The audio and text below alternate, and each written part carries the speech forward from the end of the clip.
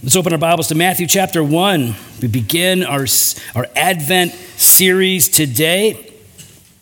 The first or the last 4 Sundays before Christmas make up Advent.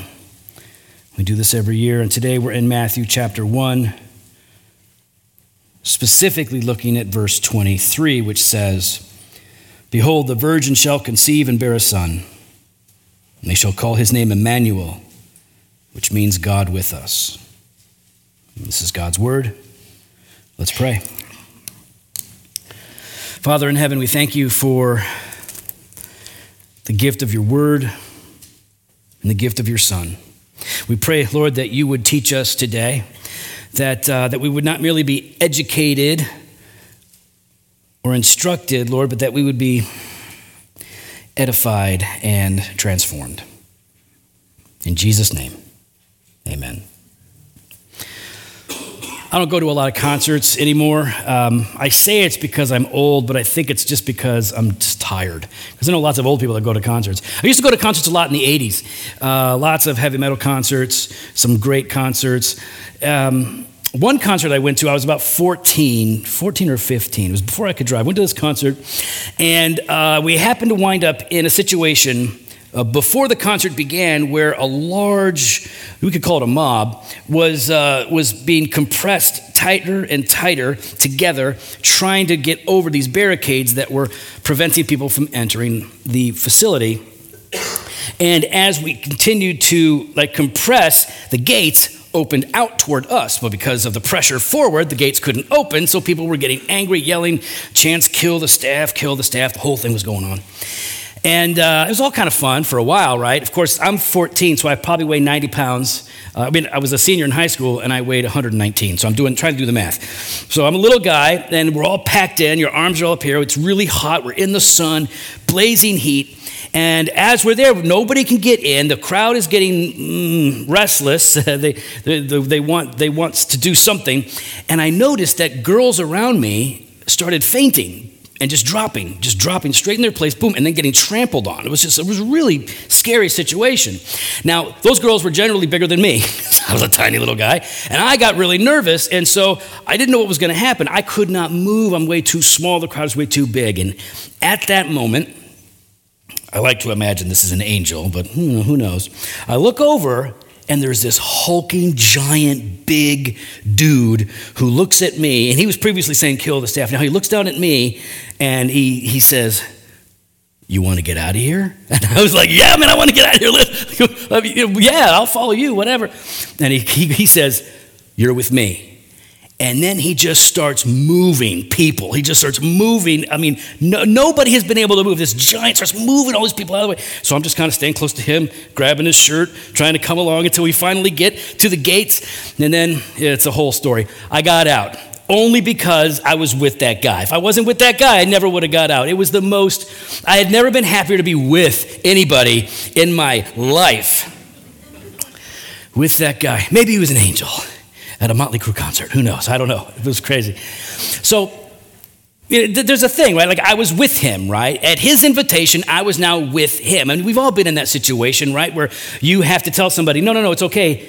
She's with me, or he's with me. Or you've been that plus one where now suddenly like, oh no, it's okay. They can come in. They're with me. You know what that is. And to be with somebody, it means that you're close in proximity. Right? It can mean that. It can mean that you are more than that, right? You're close relationally, to be with somebody. It can mean that you are being supported by that person. To be with somebody is significant. It matters. And we're actually created for that kind of fellowship, community, communion, but especially so as it relates to us and our Maker. We are made to be with him. Unfortunately, sin really doesn't facilitate that, right? In fact, it gets in the way. And one of the things that we see in the promise of the coming of Jesus in Advent is the promise that God will be with his people. He will be with us. And this is significant for us, this is significant for you, because the nearness of God is your good. And the nearness of God, God with you, will be the joy and the strength for all who believe. In the midst of a world that is filled with hopelessness and heartache and heartbreak, the nearness of God is the joy and the strength of all who believe. This is not just something that we say, something that we sing at Christmas time. God with us, Emmanuel, is defining for us. It helps to define who we are as individuals, but also as Christians. Now, when we're celebrating Advent here, let me just give you a little bit of context. In celebrating Advent, Advent means arrival. That's what the word means. It means arrival. And so this on the church calendar, and we don't really follow church calendars, right? Baptists are not big, historically, Baptists are not big on the church calendar. But we wind up doing things like Christmas, Easter, things like that, which are a part of the church calendar. And Advent is on the church calendar. It is a season, right? It is the 4 Sundays before Christmas that reflect the anticipation of the people of God for the arrival, Advent, for the arrival of Jesus. So the focus is on the promises that have been given throughout Scripture for the one who would save us from our sins. The focus is not just on the promise, but ultimately on the person. So it's very much about Jesus, not just the birth of Jesus, because that is what we are technically celebrating, the birth of Christ, but it's about Christ. And that's really why we do this. Why do we bother to celebrate Christmas if Christmas is not commanded in the Scripture? There's one thing that the New Testament church is commanded to do on the regular: gather for worship on the Lord's Day, word and sacrament. That's what we're commanded to do. That's our ritual, by the way. That's why Baptists generally are a little suspicious of church calendars. It all gets to be a little too much for us. So historically, that's why. No, we have one thing, and this is what we do every week. So why are we embracing Christmas? First of all, it's awesome. That's why we like Christmas, because Christmas is cool. It's kind of a fun thing, right? But really, it's because it's fundamentally an opportunity to go into Christology, the doctrine of Jesus Christ. And because it is such a unique cultural moment, particularly where we are, where everybody is now at least implicitly aware that this is the Jesus season, right? At least they're aware of it to some degree, whether they believe in it or not. So we take the opportunity to focus on Advent, to teach Christology, to emphasize the promises, and to look at what Scripture had to say about the coming Messiah. This year, the focus is the promise of Advent, right? The promise of the arrival. And so, we heard Laura talk about this during our singing today, right? That there has been a promise given from the beginning that God would dwell with his people, that God would draw near, and that this would ultimately come through a Messiah, a Savior, a servant, right? So from the Garden of Eden all the way to the nation of Israel and everything in between, there was this promise. In the garden, there was fellowship until it was fractured because of sin. And once that fellowship was fractured, right, the nearness of God ceased to be experienced the way that it was. But even in that moment, the promise was, your offspring will one day rise up and crush the devil who brought in all of this misery. And then from Genesis, we go to Moses, right? We go to Abraham, right? In Abraham, we see the promises of God to Abraham. I'm going to bless the world through you. Through you, your offspring is going to be a blessing to the whole world. It's not just that I'm going to make you a nation, but the father of many nations, because through him, the Messiah would come. Then we can jump to Moses, and here we have the tabernacle where God dwells with his people, a picture of God dwelling with his people close for worship, for access. We have the priesthood. We have the sacrifices, all pointing to Jesus. We have the prophets who prophesied that the Messiah would come. He would bear the sins of the people. He would reconcile us to our Maker. On and on it goes. These promises throughout all of the Old Testament. The Savior is coming. God is coming, and coming close. So when we finally get to the New Testament and we get to the Gospel of Matthew, we read about Joseph and Mary. Now, Mary, a young person engaged to Joseph. They're betrothed, so it's a little bit different than engagement, but it is similar, right? They're not yet married, but they are bound together. They have not come together intimately yet. That waits for the marriage night. But they are promised to each other, and suddenly she is found to be with child. Now, Mary is told, listen, obviously this is confusing for you because you have not had intercourse. You have kept yourself, on the straight and narrow. You've followed the Lord. You've protected yourself from all of that. But you are with child, and it is the gift of God. It is a miraculous child. It is the Son of God that you carry, and it is the Holy Spirit who put that child there. So Joseph finds out that she is pregnant, and Joseph doesn't fully understand what's happening, so he determines in his heart, listen, something's happened here. I don't trust it. I'm going to go ahead and give her a certificate of divorce. They weren't technically married, but because they were promised to each other, they have to go through this official step. So he's going to put her away quietly. He doesn't want to shame her, but he just can't deal with this because it's a little bit too much for him. And as he's ready to send her away, to break off this betrothal, verse 20 of Matthew chapter 1 says, "But as he considered these things, behold, an angel of the Lord appeared to him in a dream, saying, Joseph, son of David, do not fear to take Mary as your wife, for that which is conceived in her is from the Holy Spirit. She will bear a son, and you shall call his name Jesus, for he will save his people from their sins. And all this took place to fulfill what the Lord had spoken by the prophet. Behold, the virgin shall conceive and bear a son, and they shall call his name Emmanuel," which means God with us. Joseph is visited, and he's confronted with these three significant truths. Really more than that, but let me just highlight three. One, he's confronted with the frustrating beauty of the virgin birth. It had to be frustrating for him, right? Because that's his girl, right? They've been waiting for each other. He finds her pregnant, and now he has to believe, right? This is from the Lord. It's not from another relationship. The Lord put this child in her. So this had to be confusing. It changes plans. I'm sure they had plans. You know what it's like. You get married, you have plans. You kind of map out what your future is going to be like. God interrupts all of that, changes all of that with this. So we have a virgin birth. The son that she carries is of her body, but no other man. It is the child of God, the Son of God. So we talk about the miracle. He's confronted with the person that Mary is carrying, right? Not just any child. The Son of God, or the Son of Man, as he goes by oftentimes. The one who would come to redeem, who would save people from their sins. This is not a mere prophet. This is not a teacher. This is not a special person or a bigwig. This is Emmanuel. This is God with us. That's what it is.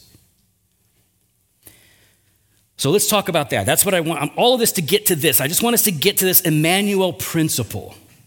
How? How is God with us through Jesus? And why? How is God with us in any meaningful, significant way with the birth of Christ? And why would it happen? I'm going to give you three things. Three ways in which God is with us through Christ. Number one, in taking our place, God is with us. Number two, by dwelling in us.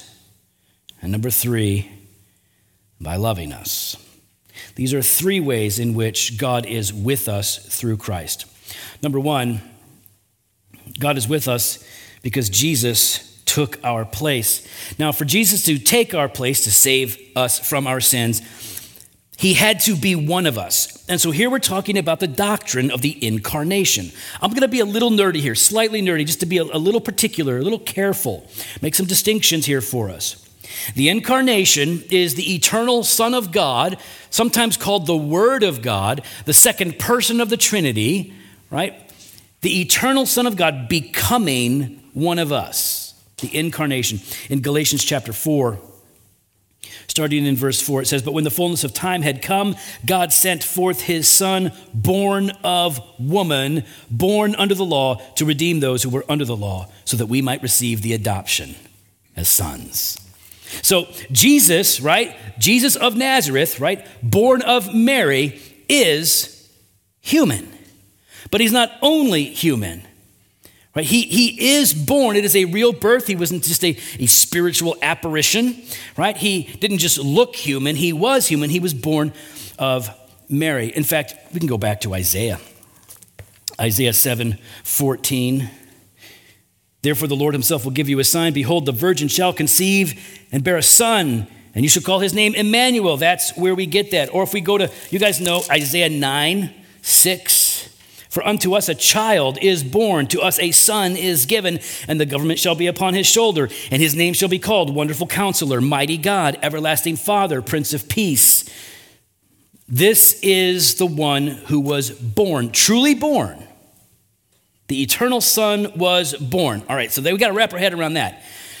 But to do that without deviating into some weird ideas about who Jesus the person was, we need to articulate that he was fully human and fully divine. And the church has gone through great pains over the centuries to articulate what this means for us, what the scripture actually teaches.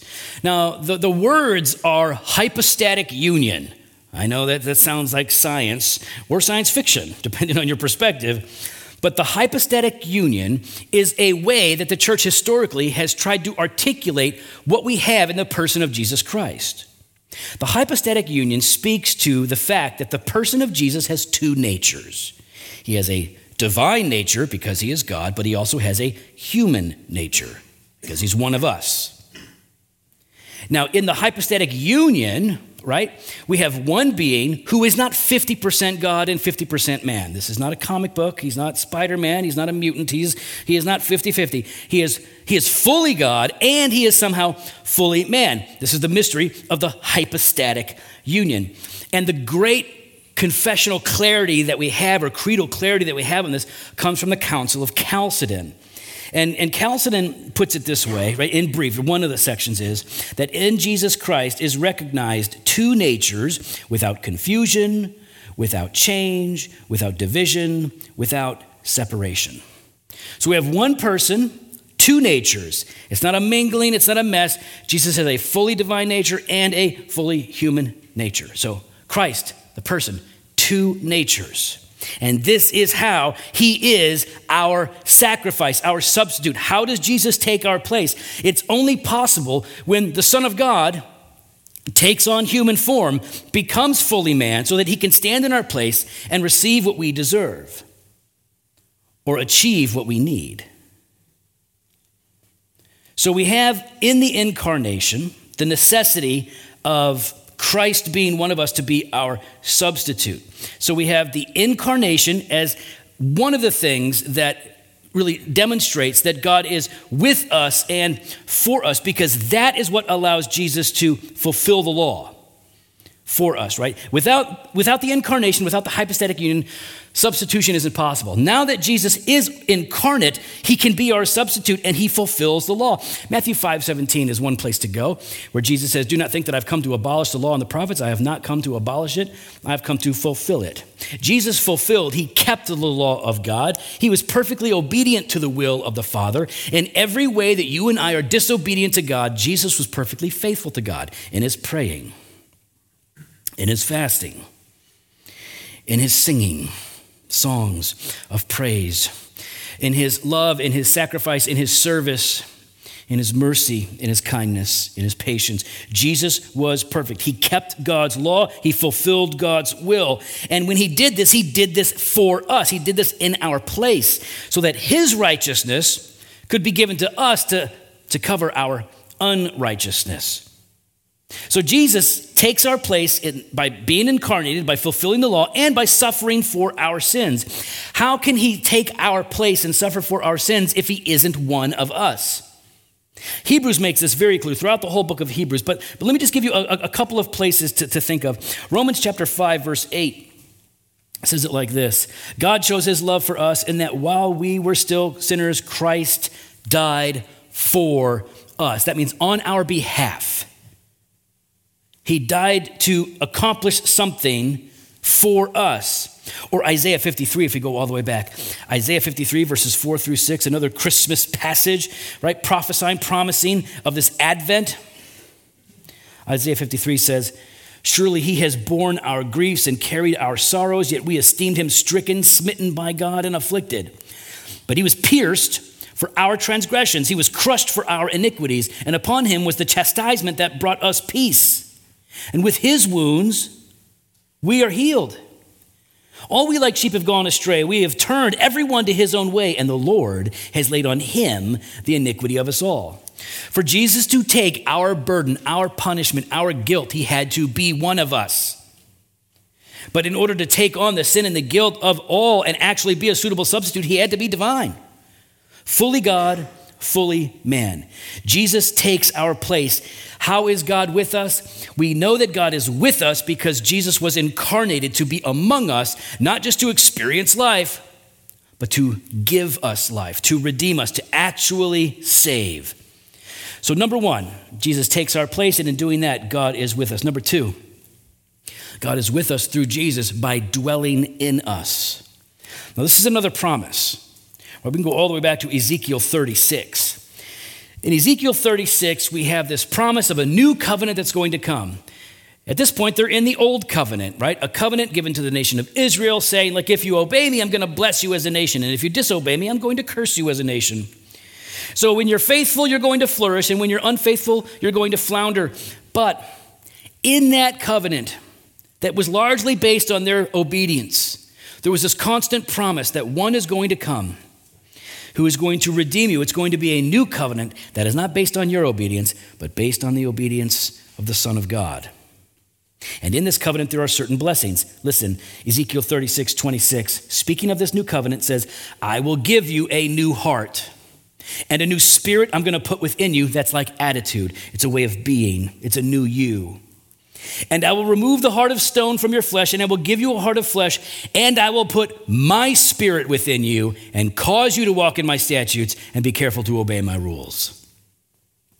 This is a tremendous blessing that God would not only dwell with his people in a tabernacle that you had to go to draw near to God, but that God would dwell in his people. Collectively, yes, as a church, but individually within us. You can't get any closer. How much closer can God be? How much more can we be with God than he would take up residency in each of our bodies? Not making us God, but making us temples. For example, in 1 Corinthians chapter 6, verse 9,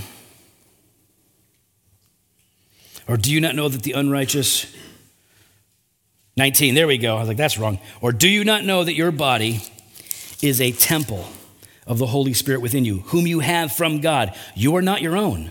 You were bought with a price, so glorify God in your body. This is the point, right? You have been redeemed. Christ was your substitute, incarnation, fulfilling the law, sacrifice, and now the Holy Spirit dwells in you. You belong to God, so glorify God with your body. Or Romans.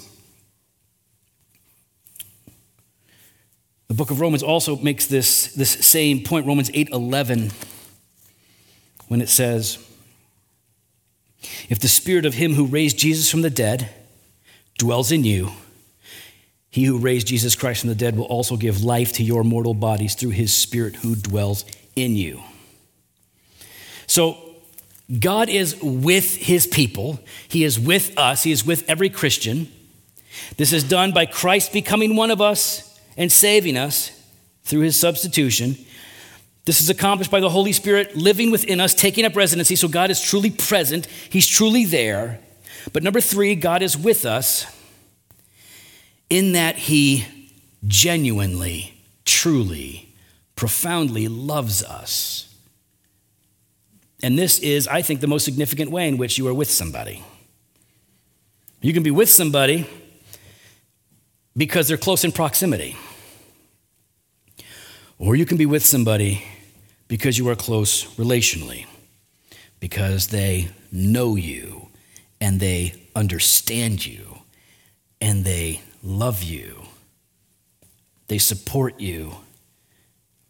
And this is what we have. Listen, if you've been in the church at all, if you've been around Christians, then you have heard that God loves you.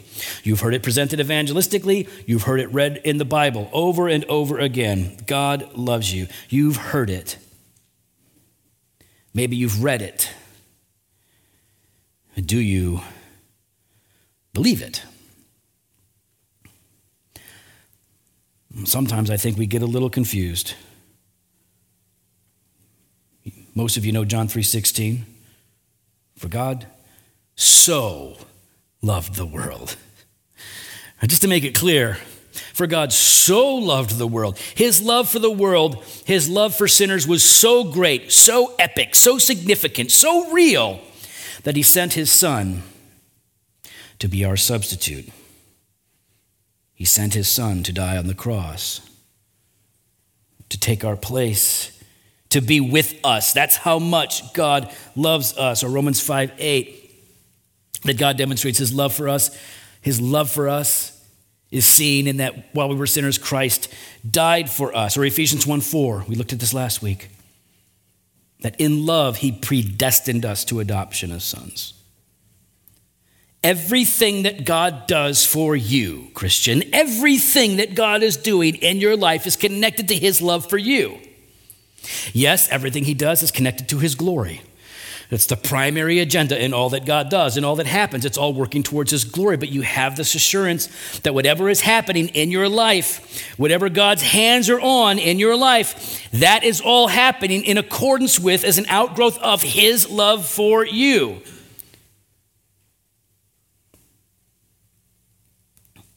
It's this assurance that God causes all things to work together for the good of those who love him. Even when it's confounding, if not confusing, frustrating, or fearful. In 1 John chapter 4, verse 9,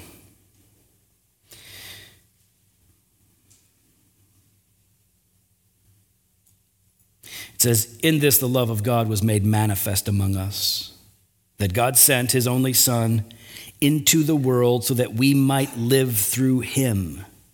In this is love, not that we have loved God, but that he loved us and sent his Son to be the propitiation for our sins."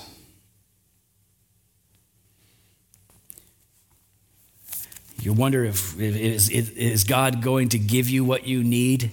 Is God going to be there when you need him? God has already given you his Son, Jesus.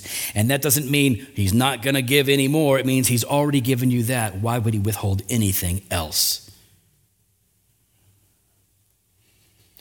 God loves sinners.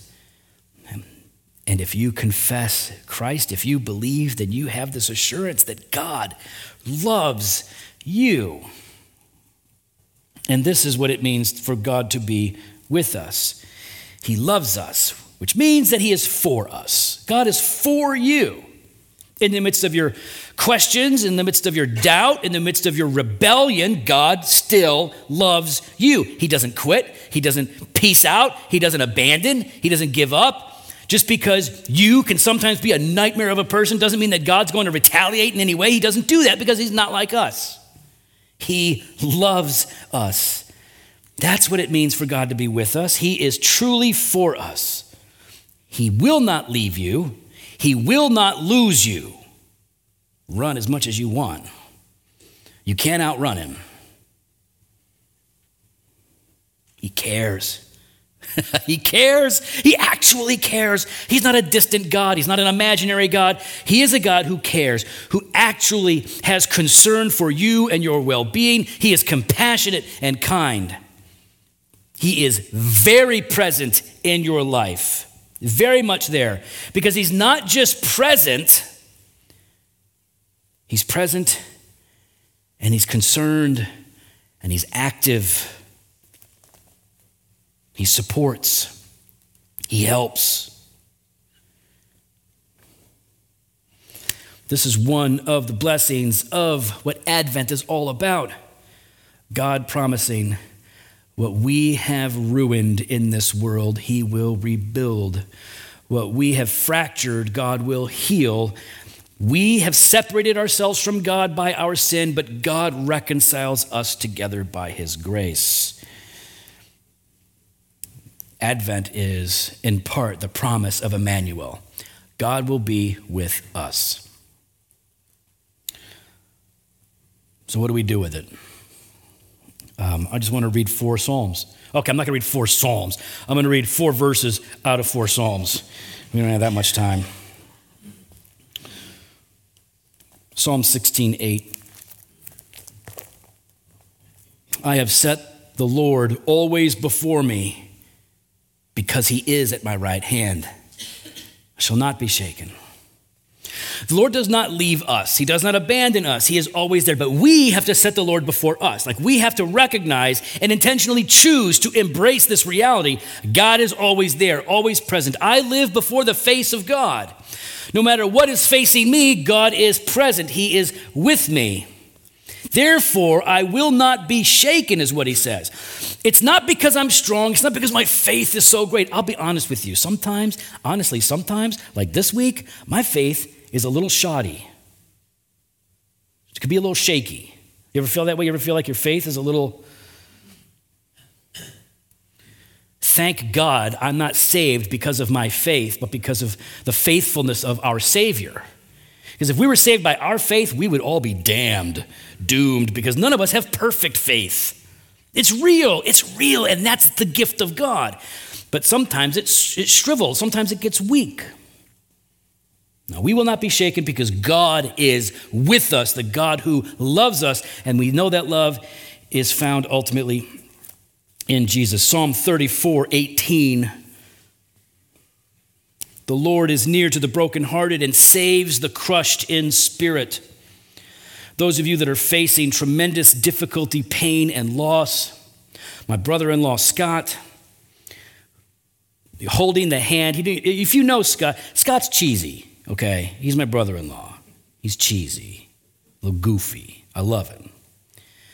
He doesn't call Michelle, my sister, his wife. You know what he calls her, right? A little cheesy, but sincere. Calls her my bride. Told me yesterday, he said he was feeling really blue, really depressed one day, this was years ago, and Michelle starts playing this song, something about being happy. I forget, it's a classic song. She plays that song and she comes out dancing to cheer him up.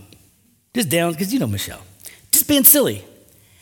And he said, that's the first time in my life when I ever knew a woman loved me. Like she couldn't let me stay where I was. She had to lift me up. Like, it was just beautiful. He is crushed right now in spirit. He's absolutely crushed because his bride is in severe distress. And he may not be able to take her home. And yet God is saving him.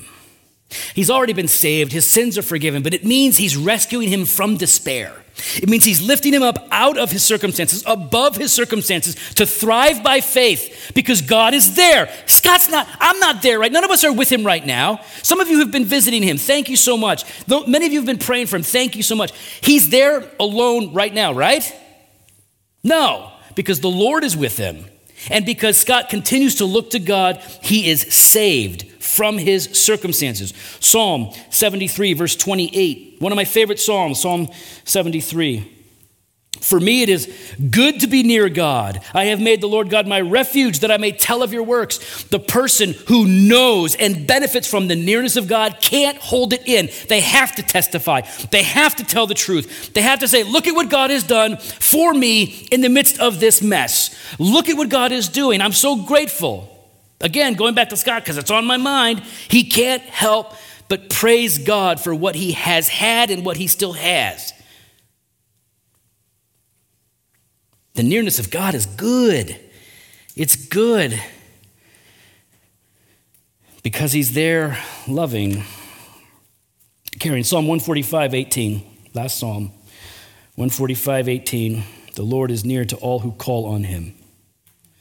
To all who call on him in truth. If you feel like the Lord is not near, if you feel like God is far away, because listen, I know sometimes it feels like God is far away. I have felt that.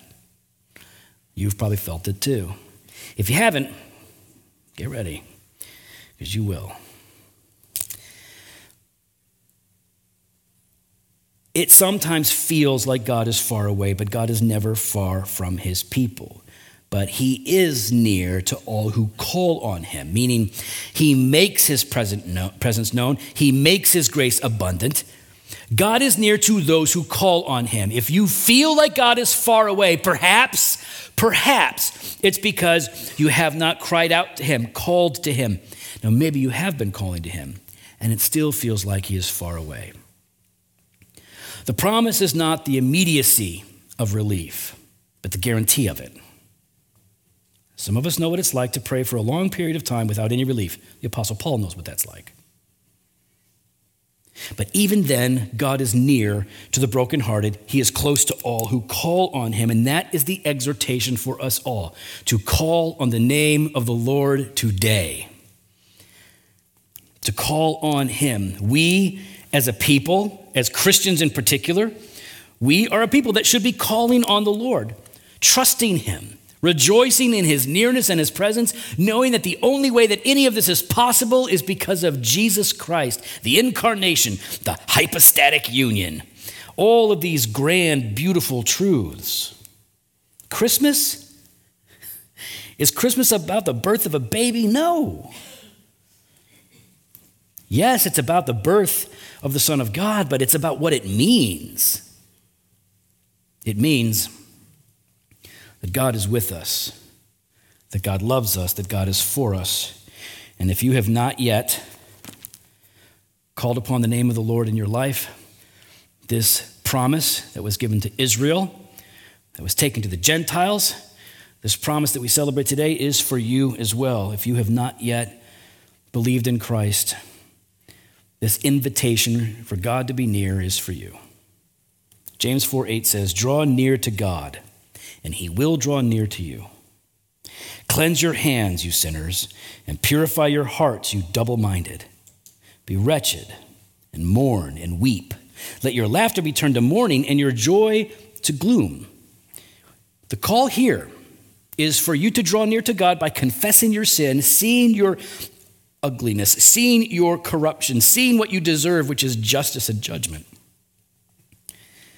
Let your superficial worldly joy be turned into significant, meaningful, godly sorrow. And draw near to God by faith in Christ. Humble yourselves before the Lord, and he will exalt you.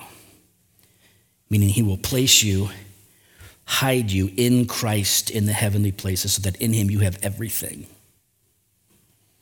Well, this is part of the significance of Advent, an aspect of the gift that we have in Jesus. It's what we celebrate. It's what we preach. It's what we believe. And it's what I pray we will all believe and hold to today. Let's pray. Father in heaven, we ask that you would teach us what we need to learn, that you would overcome our unbelief and doubt, that you would strengthen our heart, that you would restore our joy, and that you would do all of this through Jesus, your Son. Because we know that in him, we have everything that we need for life and godliness. And because we know what it means that you are with us, that you love us, we don't have to despair or let fear rule us in this world.